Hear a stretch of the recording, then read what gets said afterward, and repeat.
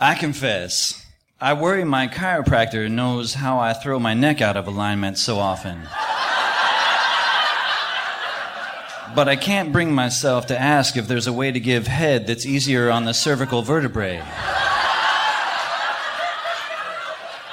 Oh, sweet Jesus. This podcast is intended for those 18 and over. If that's not you, please come back when you are of age. Welcome to the Bedpost Confessions podcast. Bedpost Confessions is an Austin-based live storytelling series featuring smart, sexy stories. Between performers, we ask audience members to anonymously submit anything worthy of a confession, which is then read aloud by one of our producers. As we have mentioned in previous episodes, Bedpost Confessions features American Sign Language or ASL interpreters for the deaf. The interpreters began working with us so that the show would be more inclusive, and what began as a desire for accessibility quickly turned into entertainment for all. It wasn't long before performers and interpreters began riffing off one another. After all, who doesn't want to learn how to sign dirty words and phrases? In the podcast, you can often hear a performer reference the interpreter's work with a "yeah, like that" as they sign a sex position or maybe a well-endowed body part. And sometimes if you hear a pause in the performer's words as the audience laughs and you as the podcast listener think, what the performer said wasn't that funny, it is because the ASL version of the story is off the hook, and all eyes are on those hands that are crafting the story as well. All of this as a way to introduce the performer of this podcast. In December 2014, the regular setup of a performer's words being interpreted in ASL was flipped and reversed as Bedpost Confessions welcomed our first deaf performer to the stage. Dr. Paul K. Schreeman shared his story on stage in ASL, and Austin Audie Andrews provided voice interpretation. So without further ado, here is Paul K. Schreeman sharing his story of celibacy as interpreted by Austin. Celibacy. Celibacy. The mere mention of celibacy conjures up legs tightly woven, blue balls exploding under pressure from sperm. Society truly is oppressive when it comes to sexuality, and this sexual deprivation leads to sexual depravity. Now, would I recommend celibacy? A funny thing happened on the way to celibacy for me.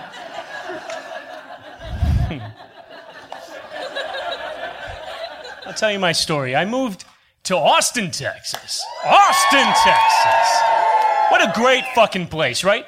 Now, I've been all over the place. I'm a travel whore. And I have to say, this is the best place I've ever been. Barton Springs. Barton Springs not only is a nipplicious experience, on top of that, you've got topless women jumping in and baring their nipples just like me. And I love it. I love it. Now, you may wonder why I moved to Austin. And I was at a point of change in my life. In 2012, I graduated with my PhD. And yes, and promptly, nothing happened. 2013, nothing happened. And 2014. So, you know how country music oftentimes actually reflected my life. I lost my girlfriend, I lost my car, I lost my family. And so it's only appropriate that I end up in Texas. Now, since 2012 to 2014, really, I did a lot of traveling.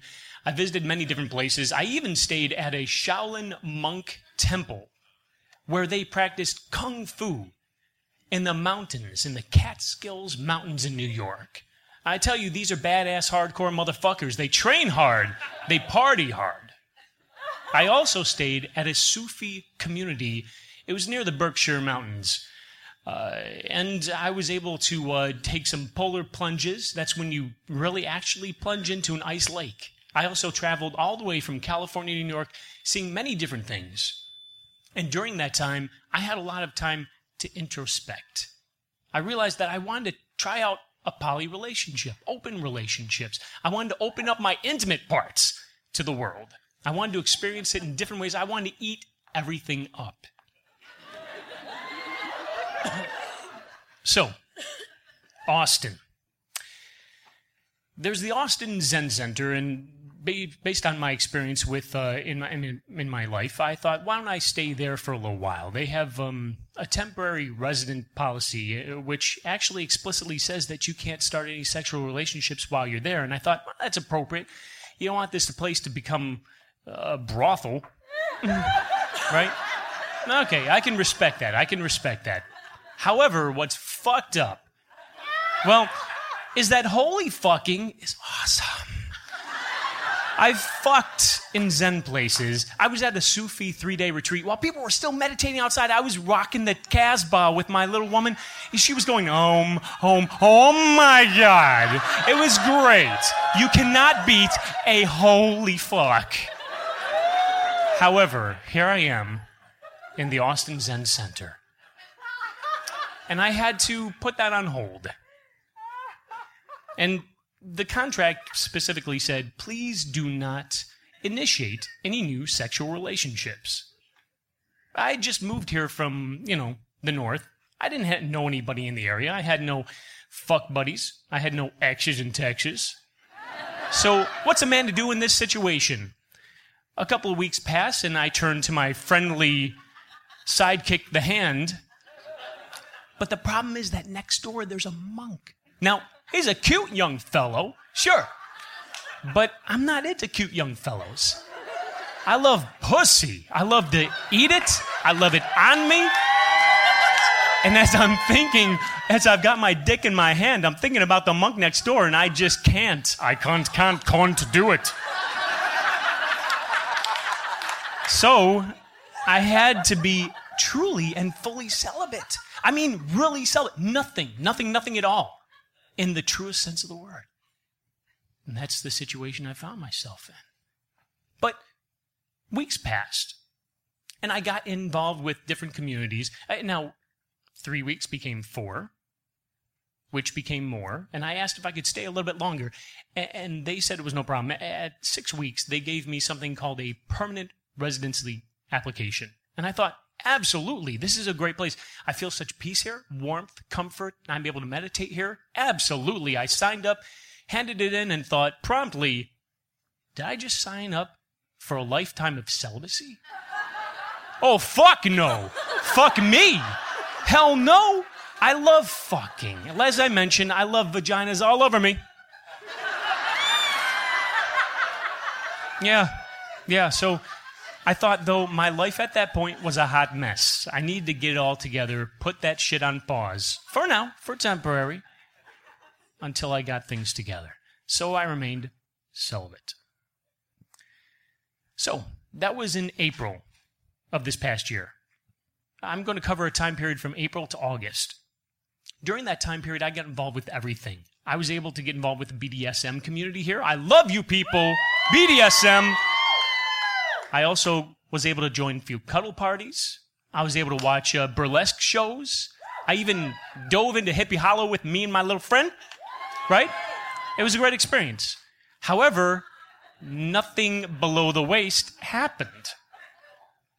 Right?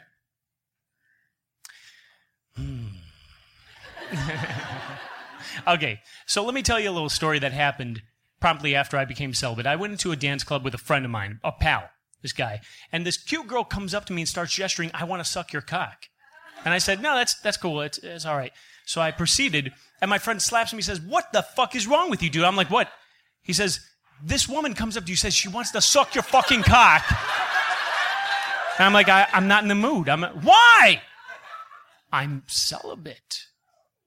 What the fuck is that? What does that mean? He just thought of some religious shit, and that's my life. So, while I was celibate, I actually saw more vagina and naked people while I was celibate. How fucked up is that? So anyway, not only was I fucked for not being fucked, I found out that not being fucked was a blessing in disguise. Because I couldn't get laid. I couldn't fuck. This changed everything. When I went out to do things, I didn't give a shit about what people thought of me. I could act the fool. I could fuck up. It didn't matter. Yeah. So during that time, I was able to watch people in various sexual activities. I saw people live fucking right in front of me. It was great. I didn't get involved. And I noticed that there's a big secret. There's a big secret perhaps you're aware of. Men have something, I don't know if you call this X-ray vision, but they can't see clothes. I can't see clothes. Men can't see clothes. When I became celibate, this X-ray vision melted away, and I started to notice that women actually had clothes on. I was like, oh, well, what she's wearing is quite adorable. And it actually accentuated her figure, right? It accentuated and this was a very attractive thing to me. I thought, Coco Chanel once said that a woman is never more naked than when she is well dressed. And that is true. I didn't realize that until I became celibate. Now, with every morning, the sun rose, and so did my morning wood. This was a problem during celibacy. And what I would do is not masturbate until I let the silver magic float. No. I would get up. I would live with the throbbing of my cock. I would push through it, release it, and go and do something else. Not release it as in masturbate, just let it go. And it worked. It actually worked. I didn't expect that. Now, August 23rd was a milestone for me. I had some pretty impressive news. You might be wondering what it might be. Let's go to the day before that, though, August 22nd. I was hanging out with some friends, drinking some tea at a local coffee house, and along comes, boom, this waitress with her luscious curves, her Jessica Rabbit-esque figure, and she's just right in front of me. Oh, my God. Just her bust, and then she walks away with her ba-ba, and we're just watching her. And that night, that stuck with me. Now, I don't remember what happened, but I got in bed, and I apparently had a dream regarding her. And I woke up in the morning, not in puddles. No. I was fucking slimed. Now, that's not the remarkable thing. That was my first wet dream. Now, you may be thinking, bullshit. I shit you not. Ever since I was a teenager, right? I never had a wet dream. Because since the moment I sprouted my first pube, I was whacking that shit to let it go, let it go. That was my first wet dream. But my body was doing something that I didn't appreciate. My subconscious was off having a great time while I was dreaming with this girl, while my consciousness had no idea about it. Not cool. Not cool. The government has this policy, no child left behind. Right? What the fuck? No man left behind. My subconscious is going off to fuck this gorgeous woman, and I don't get to benefit from that? Come back here. My subconsciousness and I need to talk, and that's something I didn't realize with celibacy. It's not acceptable for this to happen. Anyway, after that happened, I felt this odd change, like some virginity was broken. Did I break my celibacy? Was I no longer truly celibate? I thought maybe I'd just experiment a little, do a little masturbation. 3 seconds. 3 seconds. You know Californication, right? The Charlie Runkle, right? He's like the 3-second king. Ah! That was me. 3 seconds. Best time of my life. Thank you, celibacy. Now, after that, you break the seal and you can't really go back. So I had that little rediscovering of myself, like the first time you ever did that. Yeah. So then friends would come up to me and ask me, "Hey, so you still celibate?" To which I'd reply, I'm not celibate, but I am masturbate. And, oh yeah, I just had my first threesome. Celibacy.